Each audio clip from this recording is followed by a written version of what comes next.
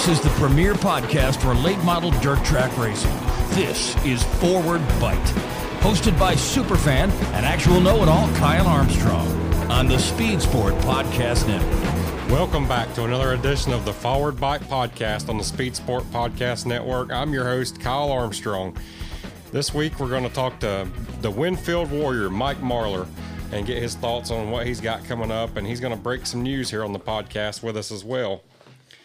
But before we do that, I want to welcome a new sponsor to the podcast this week. We've got Andy's Towing. Andy's Towing is going to be the official sponsor of the hotline. So whenever we go to the phone lines, it's going to be the Andy's Towing hotline. So if you're ever in Franklin, Tennessee, and you need a tow or a wrecker service, that's who you need to call.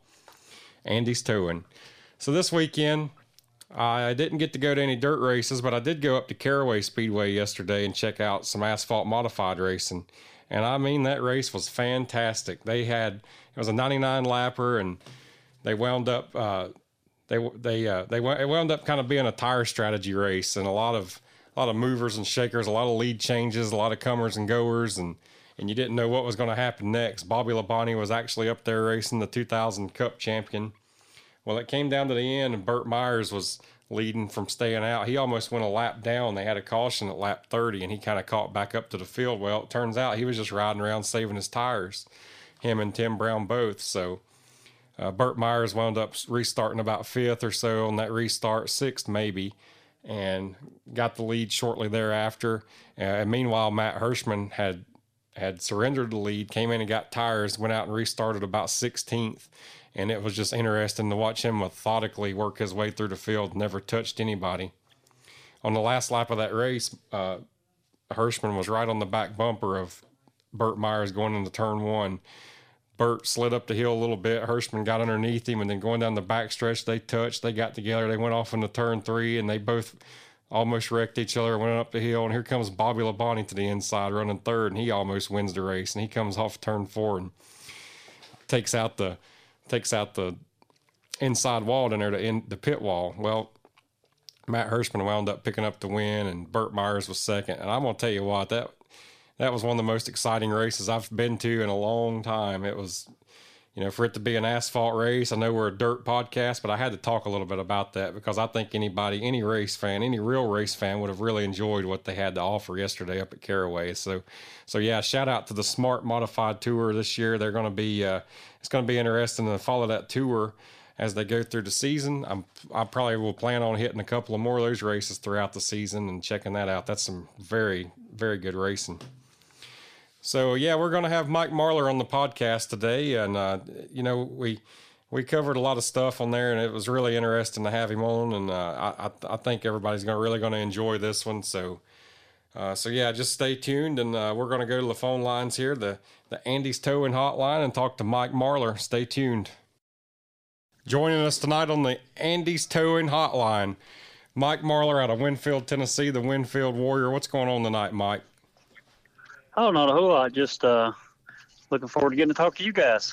Absolutely, man. Well, if you can tell us a little bit about what you got going on today, that'd be some breaking news, wouldn't it? Yep, it will be. I'm actually down at Statesville, mounting some seats. I'm going to get to race a Cup car and a truck at Bristol for the NASCAR races. So working on that, and I've run the truck before at Eldora, but the car will be something new to me. Yeah, so I guess you're looking forward to that. That's no.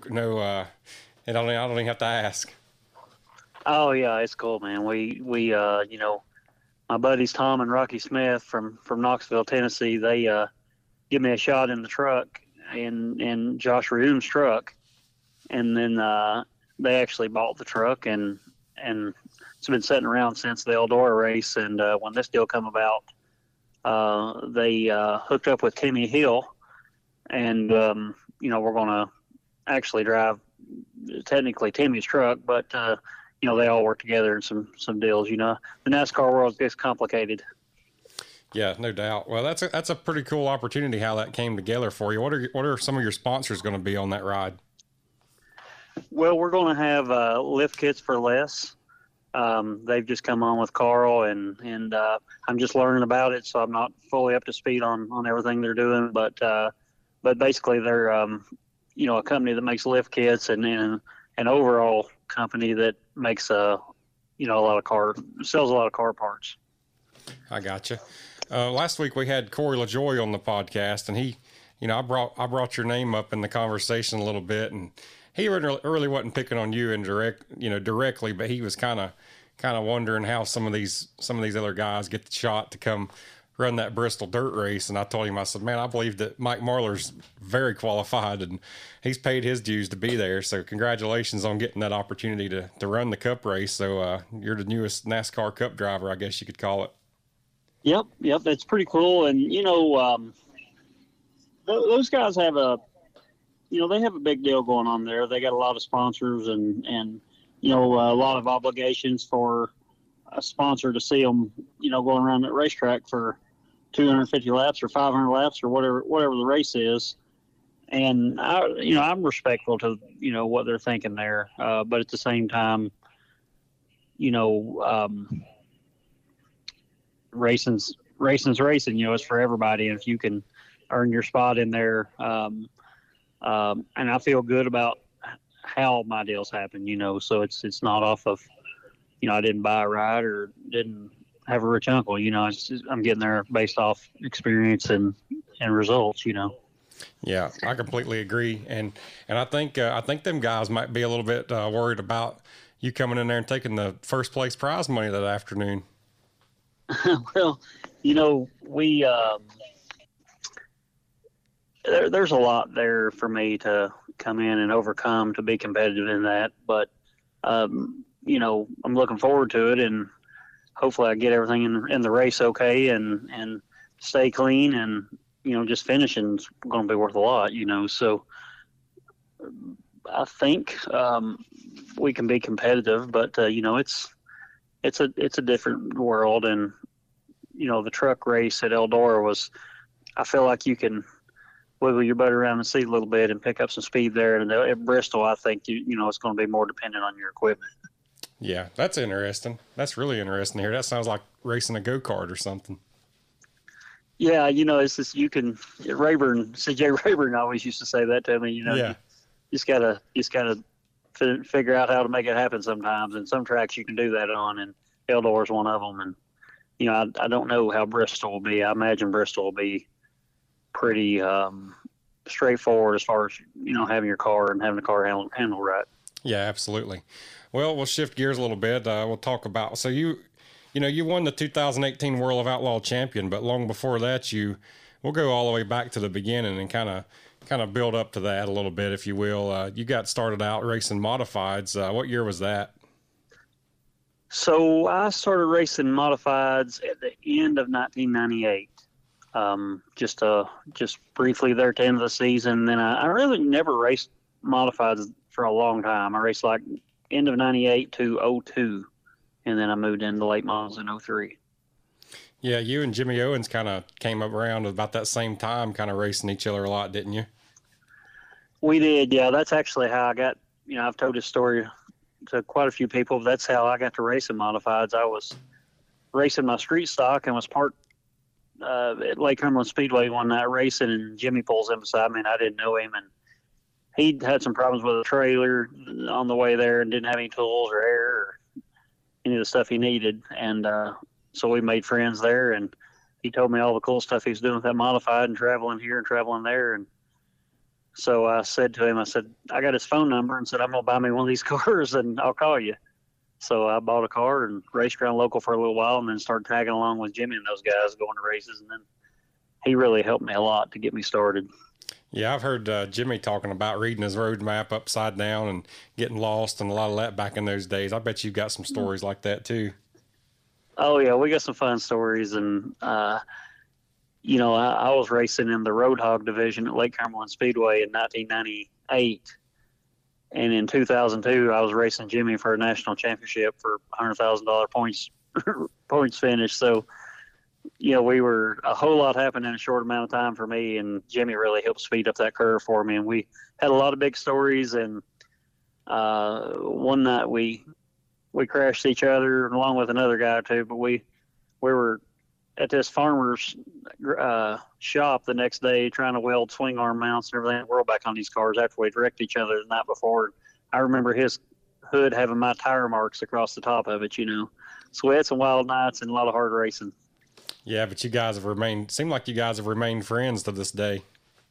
Oh, yeah. Yeah, we have. And we're always trying to be respectful to each other on the racetrack. And I mean, no really no more than anybody else, but we definitely, I think, look out for each other a little bit, and it's been a good relationship. And honestly, I owe a lot of my racing career to Jimmy because, he had already went out and kind of beat the bushes a little bit and got some experience. And when I came along, he could pretty much tell me whatever track we went to, what I should do, what to expect, and how to set my car up. And then, he shortened my learning curve by years. Yeah, that's interesting. Well, then when you went to a late model, was it a CJ Rayburn car you first drove? It was. So did you and CJ have a pretty interesting relationship there? I know we've talked a lot about CJ on this podcast since we've been doing it, and everybody's always got a fun CJ story or two if you've got one to share. Well, how I guess that all started was, Jimmy and I, we just drove around with dualies and small trailers, and I don't know. I can't remember the first time I actually seen CJ, but he told us anytime we wanted to come by, we could use his shop. So we would be out on the road up in Indiana or somewhere in that area. He would let us come by and work on our cars in his shop, and he really enjoyed how we could get out and race each other as hard as we would and still remain buddies and travel up and down the road together and all that. So he actually told us both there in 2002, we were doing the UMP points deal, and Jimmy ended up winning, and I got second. CJ said to me and Jimmy, at the end of the year, I'm going to let you guys race the Dirt Track World Championship in my cars. And that's how it all went from there. And he's got lots and lots of stories. I really love the guy, and he's got some pretty crazy stories about CJ, but they're all CJ's a really very honest person and a good-hearted guy. Has never no bad, mean stories, but just a lot of stories that would maybe be picking on you, but teach you something at the same time, Yeah, he's got a lot of wit and wisdom. I need to get him on this thing one of these days. Oh, yeah, he was instrumental for us, and, I just probably never met anybody yet that's like him as far as they could be just as honest and really more than fair with his money and his equipment that he used to have. And, one time I'd started off, and Jimmy had kind of got a ride, and he was doing a little better than I was, and I was just struggling just to get my stuff to the racetrack. CJ had helped me with a car, but the rest of it I owned, and I'd blew up my motors and wrecked and done this and done that, and told CJ that I was gonna have to, do more work and less racing, to be able to afford for that, or afford that stuff. And he said, okay, and hung up the phone. And about 2 weeks later, my phone rang, and he says, bring your tires and wheels and trailer and fuel. I got you a car built. You need to get up there and get this thing and go racing. And some of my biggest wins, like in my, second year racing late models, come like that in his car. And we made we won, I think, maybe like 60 grand there in about a month. And, I called him and told him that I get this money here. We should sort it out and figure out what to do with it, and what's mine and what's yours, and I'll pay you for the car, whatever I want to do, or whatever you want to do. And he tells me, keep that money in the bank account and call him when I run out. Man, that's pretty good right there. That's an interesting story. Yeah, well, we had went and won some good races, and he was so much about winning that the rest of it didn't matter to him. He knew he knew I was a young kid and trying to make it happen, and I just don't know where else you would find that, or anybody I've never met anybody that would do that for somebody. So I pretty much owe him everything that in my late model career. That is a really neat story, Mike. What were some of those early tracks you kind of cut your teeth at there in East Tennessee?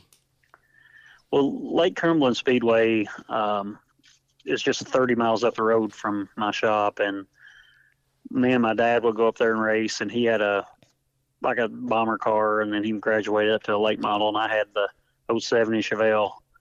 And we would go there and race, and then actually Bobby Pierce's granddad's Billy Teagarden promoted that track. And so anyway, we would go there and race in like Wartburg, Tennessee, and then we would go down to Baxter, Tennessee, which is closed now, but it's Cookeville, Crossville, Tennessee a little bit, and then Atomic and some of those places. But honestly, for the first 4 or 5 years of my racing career, I just ran just 2 or 3 tracks, you know. Yeah. Ponderosa, Kentucky was probably one of the main ones I ran at too. Yeah, you guys had a lot of tracks to choose from back in those days, and there's unfortunately there's not as many as there were at that time. And one of those tracks I wanted to bring up with you is Scenic Raceway right there. It seemed like that was a first class facility. They had a Tampa race there at least one time, and now it's sitting there, weeds growing up in it. Yeah, that was an interesting story. Local businessman in our hometown built that. That track was right by my house. When they turned the lights on, we could see them from home, so we were really close there. And had a lot of fun races there. And one of the first times I ever drove a late model was there in that Have a Tampa race. I got a car and ran in it, and I remember running behind Donnie Moran thinking that was the biggest thing that's ever happened to me in my life, you know. It was cool, but so it ran for about 5 years, and there was a landfill that adjoins that property, and actually the reason why it shut down is because there's some contracts to that landfill that would be worth, it's unknown what, I don't know how much money it'd be worth, but a lot, and they didn't need to have the track leased out. Yeah, I gotcha. So it didn't really fail. It was a bigger business plan that kind of kept it from going further. How long did that track exist?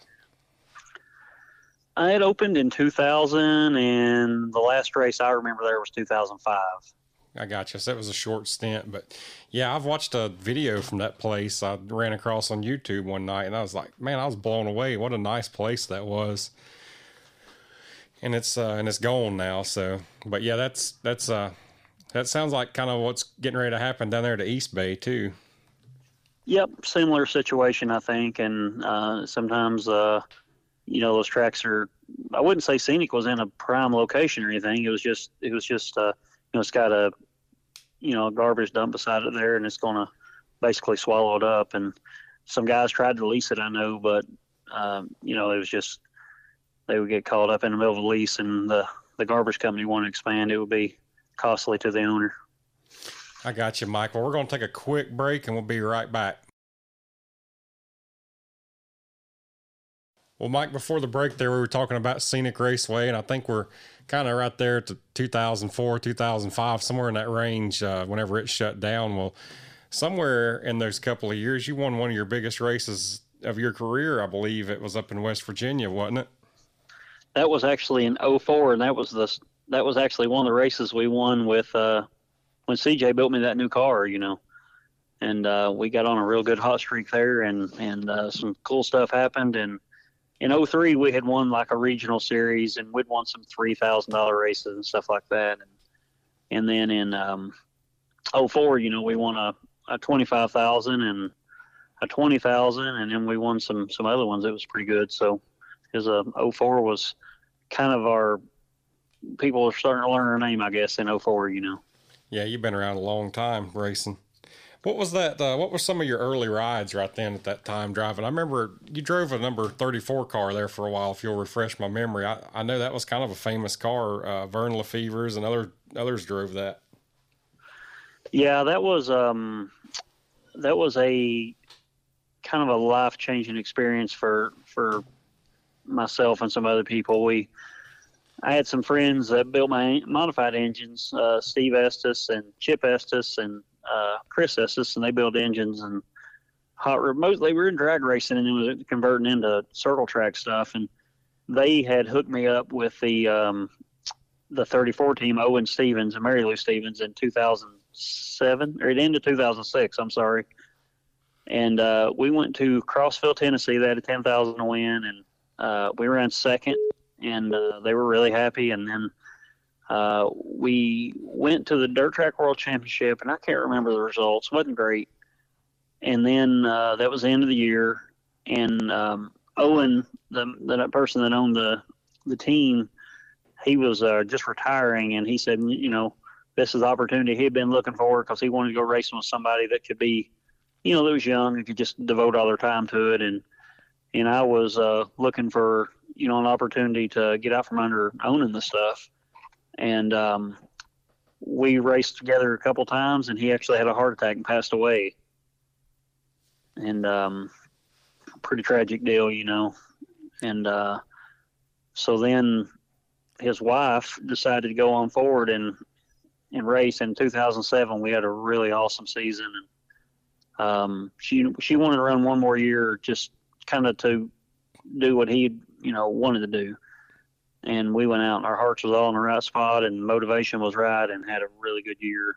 And then at the end of that year, we had some more tragedy struck, Well, what were some of your highlights from that year? What were some of the races you won or whatever? Well, we had won some summer nationals races that year, and we didn't really win anything that was like crown jewel type wins, but we had a lot of we just won a lot. We won 15, 20 races probably that year, a lot of 5s and 6s, and it was just run good everywhere. We went and done the summer nationals, and myself and Don O'Neill and Dennis Erb went right down to the last week, and I actually had the points lead with 4 nights to go. And broke a couple times, and I think Dennis won that year, and but just had a really good year overall. And then what ended up happening there was the Estes boys we were going to kind of reconfigure the deal, and the Estes boys were going to keep the car at their shop, and they were headed to Charlotte and had a wreck, and Chris and Brad, one of our, a guy that helped on our crew, passed away. So it just a lot of bad stuff happened in the 34 team, but every time we raced, it was magic, Man, that is a tragedy for sure. Yeah. And it was a tough deal, and it just changed all of us for a long time, I feel like. And probably took, it's one of the things that took a couple years to get over, and you didn't really realize as a problem until my wife actually pointed it out that, you guys are all a little weird after that, but it just takes time, and a lot of bad stuff happened there, and to good people, and but every time we raced every time we put the car in an event, we always had a lot of success with it. And actually, that's the car that they asked me to go back to Florida like in 08, and we ran pretty good. I'm sorry, in 09. It sat around up there for like 2 years, nobody ever run it. We went to Florida in 09 and ran good. And then we went back in 010, and they had never unloaded the car out of the trailer. And we went straight to East Bay and won the season opener. The car was in the trailer from the year before when it got to my shop in Tennessee. That is unheard of. That's crazy. You didn't even knock the dirt off of it, did you? So it was froze over, so we couldn't. So I was actually out of town. My brother said, you ain't gonna believe this. This car ain't even been unloaded. Like, it's sitting there on flat tires on top of this trailer. And I said, well, there ain't nothing we can do with it. Just get out and do a little maintenance. So he got it ready, and we went to East Bay and won the opener. And that was that was still the Rayburn. That was still the old Rayburn, 3-4-year-old car, set around the trailer. Just, it was unbelievable what we could do with that thing. Rayburn seemed like they were the hot tip to have at East Bay at those years back then. Yeah, they were. Yeah, he definitely, East Bay was one of the better tracks for them, and they just worked good down there for whatever reason. The tire combination at the time, just everything worked in its favor. Yep, absolutely. And then so the 157 car, was that kind of your number? Did that just come, where did that come from? A 3-digit number like that? I think it's a cool number personally. It looks great on the car, and it's you. And whenever you changed to 57 a couple of years ago, I said, man, that's something's not right about that. Well, 57 was actually my first car number. It was the year my dad was born. Yeah, my dad was born in 57 too, and he listens to this, so he'll hear that and get a kick.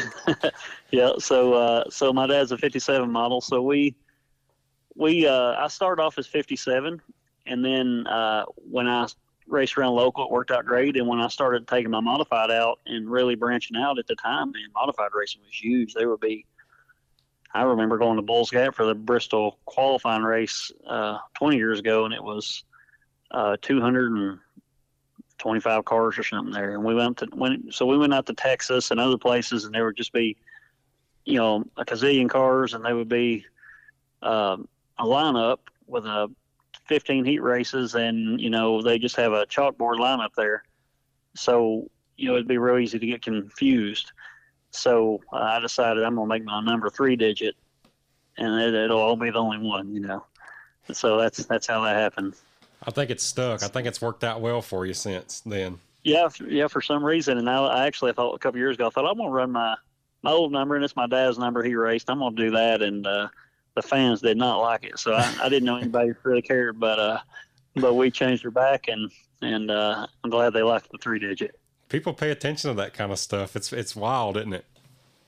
It is, and we're just normal people that we got a racing habit. We don't really think too much about it, but it means a lot to some people. Yeah, you told me, we talked on the phone the other day, and you told me that you're really surprised with how many people really keep up with this sport, and especially watching all these races that are on TV now. Yeah, it's with Facebook and Twitter and everything that's social media in the last 10 years, it's really got big. And heck, like in my town, I didn't know anybody really knew I raced much, but it turns out everybody keeps up, and it's a lot of people's into it that I never knew. So it's a lot bigger than I even realized. And I think for years I just had my nose to the grindstone and didn't really look up to notice, but it's turned into a big deal.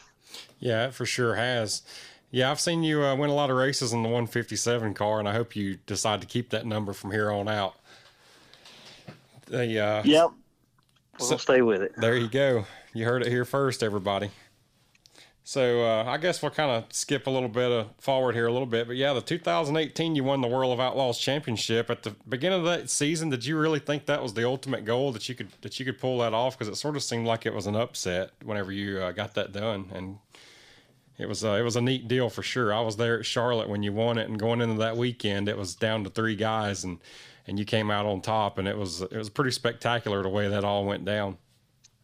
Yeah, I think better describe the bigger picture of that was, I started driving for Ronnie Delk in 2013, and we didn't really have a plan. He actually come to my dad's salvage yard, and I was working the counter wanting a transmission one day, and got to talking about he had a race car, and they were just racing local, and one thing led to another, and I ended up driving his car sometime later. But anyway, we'd started racing and just checking off the things that we wanted to accomplish, and we both got to a point there in 2017. We felt like, man, we're running good, and this stuff takes a lot of time, a lot of effort, and we've kind of felt like if we shifted away from the racing stuff and put our effort in anything else, it will be, business-wise, will be real profitable. And so we'd had a plan to going into 2018. We said we're going to run a national touring series, and we're going to try to win it, and that's going to be it for us. Then we're going to, we were going to kind of stay together. We wasn't breaking up, but we were kind of breaking up the race team. And so I think there was a lot of motivation to win that deal. I know there was. I mean, you don't want to go out a loser, right? Yeah. And so, yeah, I was, in my mind, we was going to win it from day one, but probably not a lot of other people's, I guess. Yeah, it just sort of seemed like from the outside looking in, it was an upset. But you were there every night. You ran consistent all year, and I mean, congratulations. Still, I mean, that had to be one of your biggest accomplishments, wouldn't you say? It is our biggest accomplishment. We've never been points racers. The last time I really points raced, I raced with Jimmy in that UMP modified deal, and Jimmy ended up winning by a couple points, and you always regret not winning, and even though you're happy that he did, you still regret not winning. And so in 2003, the first year of late models, I ran a little point series, but not nothing serious. And then going into the 2018 deal, when we had a kind of a plan on what we had to do, and I veered off the plan one point in the year there, and it bit me in the butt, and I got a flat tire, kind of overdriving and being too aggressive, and probably the best thing that happened to me, because after that I just kind of felt like there was races I could have won that I just settled for consistency in, and worked out good, But it was a big accomplishment for us, and at the end of that deal, I mean, we were going out. It was the best day ever. We've won this, and we're going to quit at that point, and we did for a little bit there. We just got to missing it.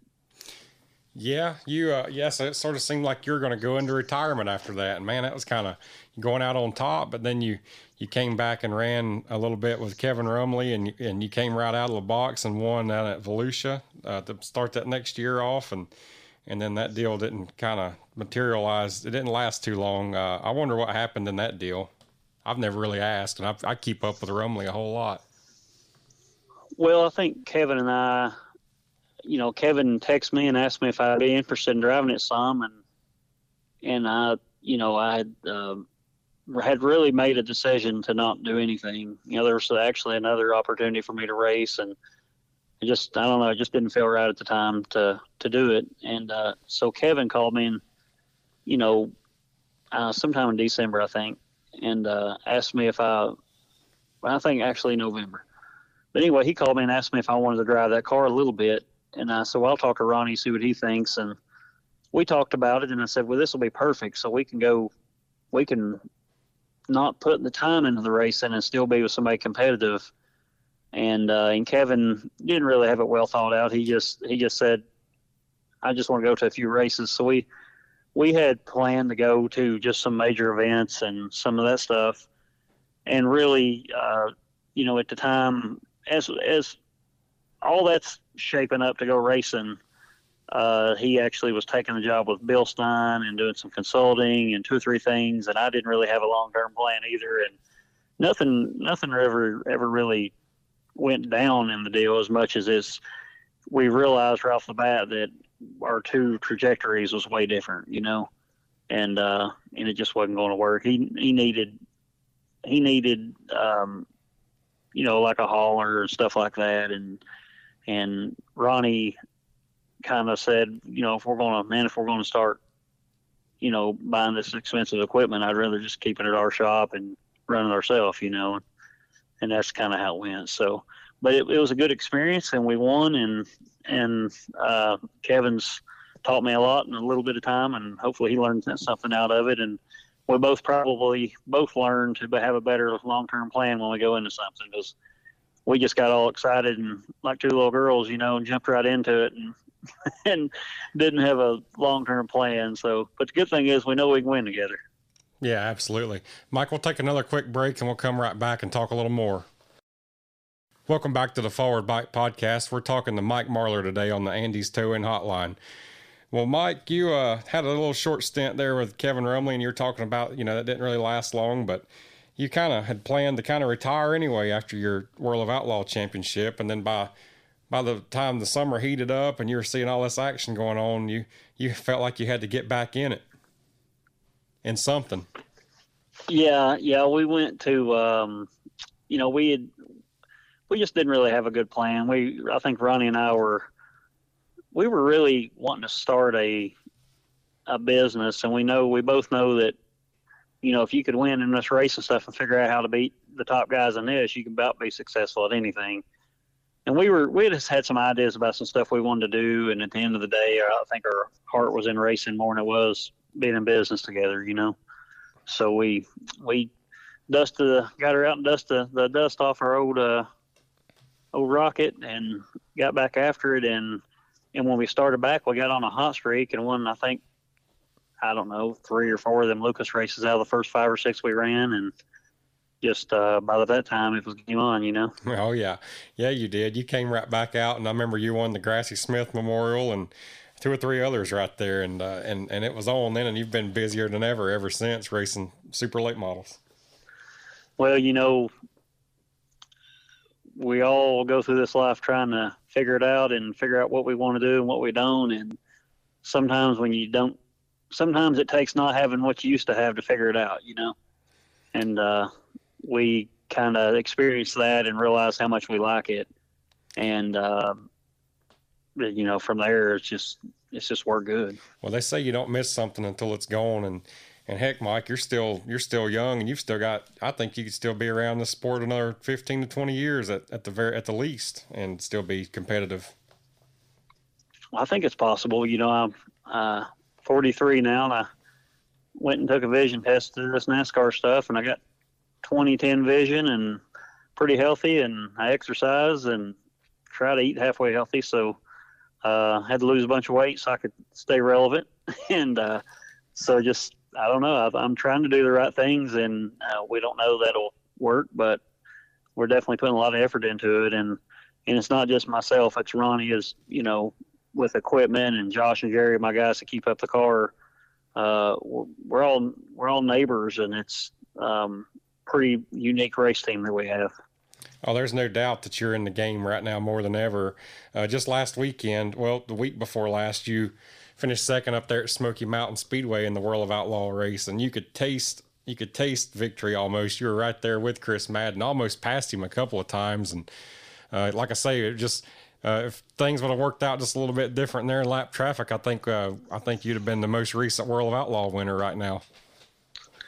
Well, we did have a good car, and Chris did too. And at that level, when you get everything right on your car and get it handling good and driving good, there's usually a handful of other guys that night that accomplish the same thing. And we're so competitive sometimes it boils down to where you start and the redraw and this and that. So, but Chris, he's a really good driver, man. And there was a time or two there that if he'd went a lane higher or one more lap, he was probably going to get past, and he was smart enough to not do that. So he's a hard guy to beat. And that's what, I think that's probably the thing that makes me want to keep doing this stuff is, if it was honestly, like when you're in modifieds, you get to a point where, you used to won so much and it just really wasn't a challenge. And now this stuff here is a serious challenge. And I think that's the thing that keeps you going. And then when I wasn't racing, I watched them other guys win some races, and then you get to wonder, I wonder if I could beat them. Wonder if I could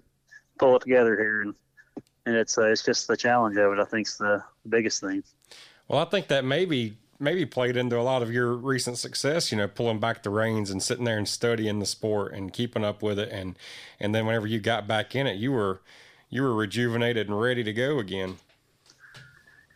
Yeah, that does make a difference in getting to study other people. And I went down to 411 and stood in the infield and watched the race one night and kind of, I don't know, it's way easier to see the problems when you're not doing it.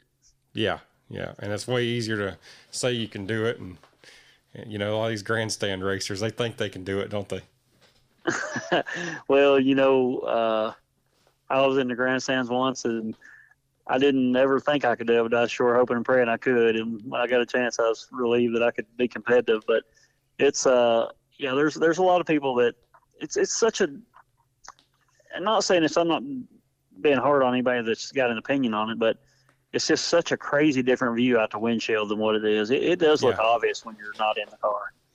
Yeah, no doubt. I mean, you can't see it. You guys are going almost 100 miles an hour at most of these tracks, and door to door, and dust flying in your face, and you got no mirrors. You got no way of telling who's all around you. And whenever you see a dirty slider on TV, you can probably that people like to talk about it, but hell, that's good for the sport, really. There's a lot of instinct goes into it, and these guys, race all the time, and right now I've never seen it so competitive, and also I've never seen it with more upside in it as far as potential sponsorship or TV races and just everything that's going on, winners purses, all that. It's a great time to be in it. Yeah, I completely agree. That was really going to be my next question, but what do you think about the current state of dirt late model racing for the longevity? I mean, I told you the other day on the phone that I felt like when Bristol with dirt, and had those Tampa races in 2000 and 2001, that was really I thought that was the height of the sport right there, man. This is big time, and now we're here again right now, and I think a lot of eyes are on this sport. I think there's a lot of guys there's different disciplines of racing, and there's, we consider some to be higher than others, but really, like I'm gonna run a NASCAR race, and that seems to be the highest echelon of racing, and technically it is, but it's only because of the dollars. I don't think it's because of the competition. And so, 100%, I agree. Yeah, it's like, I don't feel like the best guy in NASCAR's. I don't feel like Kevin Harvick's better than Jimmy Owens by no means.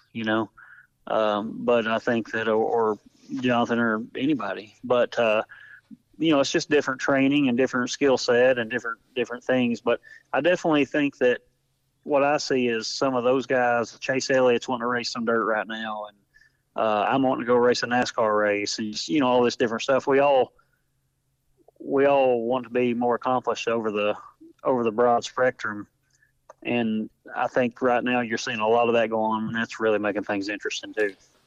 Yeah, exactly. I think you're exactly right. But you're dang, I don't even know. You said so much there that I don't even know where to go with that. But yeah, it's definitely interesting where the sport's going, and like you said, the sponsors coming on board and big corporate sponsors and a lot of eyes on this, and I'll say this too.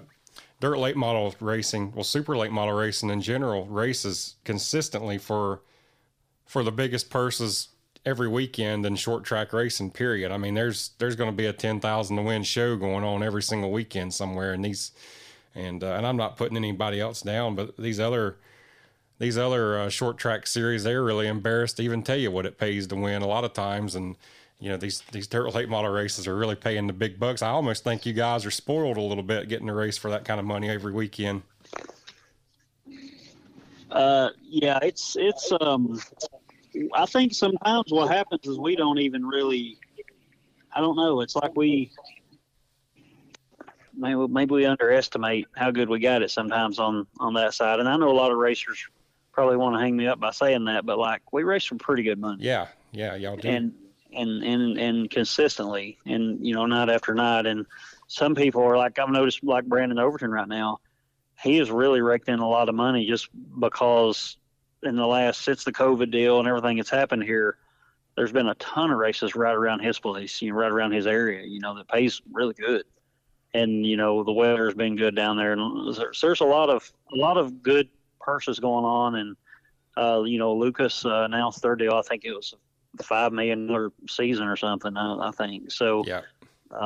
There's a lot of upside in it right now, and a lot of reasons to go do that. And one of the things I noticed, I went to a sprint car race this weekend, and we're trying to race a little bit light right now until we get through the NASCAR race, and then we're going to, get after the Lucas deal hard. But I went, and a buddy of mine races just kind of a local sprint car, and I went to go hang out with him the other night, and he actually let me drive.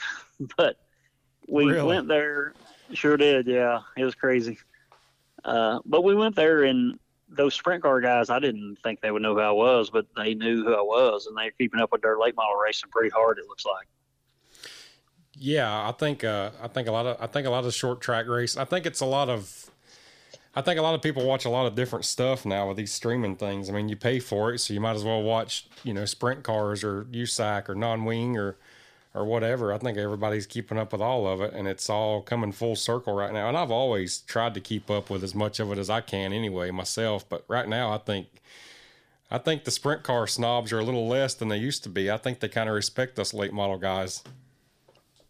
Well, I think we are respectable. I think I think when they see us race, and we're the amount of things that could go wrong that don't go wrong, and potential wrecks that don't really happen, and slicing and dicing, and like up at the Dome, I wasn't part of that race, but those guys showed the sprint car guys how to race. Almost, it looked to me like, they had and I'm not knocking sprint car guys. I mean, daggum, these guys are crazy good, and they taught me that the other day. But they're it's just amazing to me what could be done on that little bitty track with them late models when they put on as good a race or better than the midgets did. Yeah. So you talked about respect there, and I, man, you hit the nail on the head there. You guys that race these dirt late models weekly, super late model racing, you guys all race each other with a ton of respect. You'll come out at the end of the night there and race 3 wide for the lead all night, sliding each other and not a scratch on the car. And that says a lot about the kind of racing, I think, to me. Yeah, I think it's, it takes a lot of experience to be able to do that, and takes some, you got to want to win the right way, not just run over a guy. And we all run over people. I've ran over people in one races. Last year I did one night. So I mean, it happens, but it's not really the goal or what people are setting out to do, Was that the race at Florence that you're referring to? I just hip checked Brandon right in the left front flopper, as I went by him. And, I think we got our hairs crossed a little bit, but either way, it's that was kind of my responsibility not to hit him, and I hit him, That was a racing deal in the last lap going for the win. I'm sure he shook your hand after it. I was there that night. That was a heck of a race. That was one of the ones I remember the most out of all the ones I went to last year. Well, yeah, he was definitely, humble about it and a great sportsman about it, but he couldn't have loved it, I hit him pretty good. So, and I hate that it happened, and you can tell I brought it up, so it bothers me, right? Yeah, exactly. Yeah, it still sticks with you today. But yeah, that was a heck of a good race that night. I still remember it. It was it's fun going up there to Florence. That's a good racetrack. Oh, it is, yeah. So you mentioned a second ago. I got to ask about this. So you tested a sprint car. So where was that at, and what kind of whose was it, and what motor was in that car? So at East Bay this year, Dean Carpenter was parked beside me, and a buddy of his, Marty Meredith, is a sprint car racer from around Memphis area. And he told me that he wanted me to get in and drive it some night, and I'd been telling him I'd love to do it. So he texted me last week and told me they were going to North Alabama to, I think it was a USCS race. Yeah. Yep. Dean Wilson won it. And, that's who I was talking about. Dean come over and talking to me, and we'd never met, but he was familiar that a late model guy was doing it, so it stuck out a little bit, I guess. But I was just there hanging out with the guys and just learning about sprint car racing and taking the weekend off. Me and my wife were. And Marty's boy, Spencer, drives the car, and he'd had a bad night. He had a problem in hot laps, and in the heat race, he nearly endoed it and busted his tires down. So they came to me and said, we're just going to go out here and start and park the race. So if you want to, you can get out there and drive it a little bit and see what you think about it. And, wow. And I said, man, I can't go out here and start this sprint car race. I've never made a lap in one of these things. So they, sure enough, I wasn't missing the opportunity. They was crazy enough to let me do it. So I got out there, and it was a surreal thing because, I've never been in one, and we're going around on a parade lap with them, them cars there. And they, had to get in and learn how to start it and how to engage the rear end to jump it off and turn the fuel on and off and run the magneto and all that stuff that you got to do in them. Learn how to work the wing, all that stuff. And so they jumped me off, and I'm cruising around there, and we get in a 4 wide, and then the guy on the receiver says, "All right, guys, we're coming around to take the green," and I'm about to... So we take off, and I'm just trying to really stay out of the way, and I got up to speed a little bit and end up, I got lapped, but I started 22nd and run 12th. Man, that's crazy. Did anybody really even know you were driving the car, or was it just sort of unannounced? No, it was unannounced. I literally jumped in there at the last second, because we thrashed to help him get his car fixed before the feature. And so, yeah, it was unannounced. He just said, "Here, hop in there and try it out." And I was like, "Are you sure?" And he wanted me to do it. And, so I got in it, and I wasn't remotely up to speed at first. And then by the end of the race, I got to where I could go a little better with it. Well, that's amazing, Mike. Well, we're just about out of time. I got just a couple more things for you here. So what's next on your super late model schedule? I think you mentioned you're going to run the Lucas Oil races this weekend.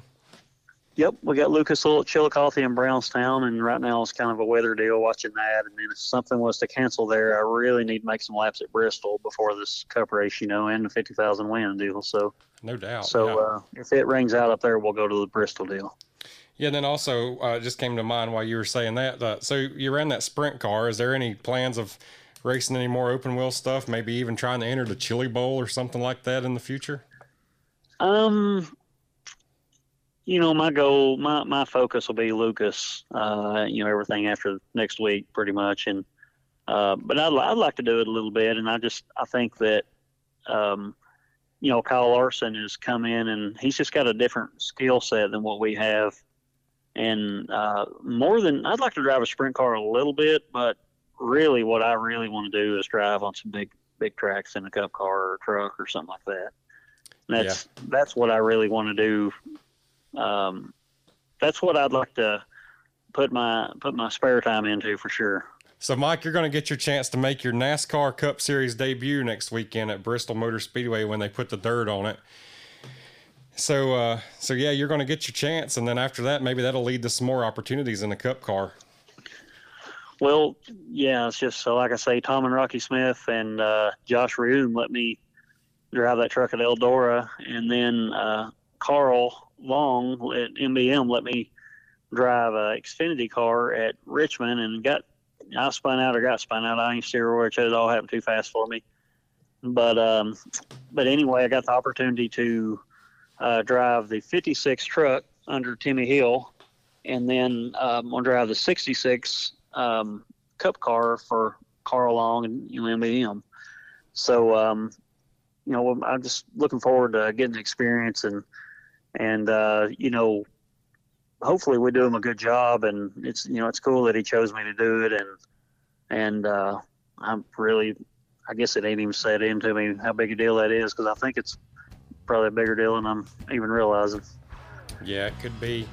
Well, Mike, I tell you what, man, this has been a good conversation, and I've enjoyed every minute of it. And we'll have to probably do this again sometime. And so yeah, and also you've earned every opportunity that you've got, and you've definitely earned it. So yeah, congratulations on the opportunity, and good luck next week in that ride at Bristol for sure, and all your dirt late model races this year as well. All right, guys. Well, y'all keep up the good work. I've been listening to your podcast, and it's pretty cool and really interesting for me to learn about some of the other racers and a little bit about them. So I think you're on to a good thing, and I appreciate you having me on, and it's an honor to get to do it. Absolutely, man. I appreciate you listening, and hopefully you'll keep listening and tell your friends to listen to this one, and we'll try to keep this train rolling. All right, guys. Thanks for having me on. Thank you, sir.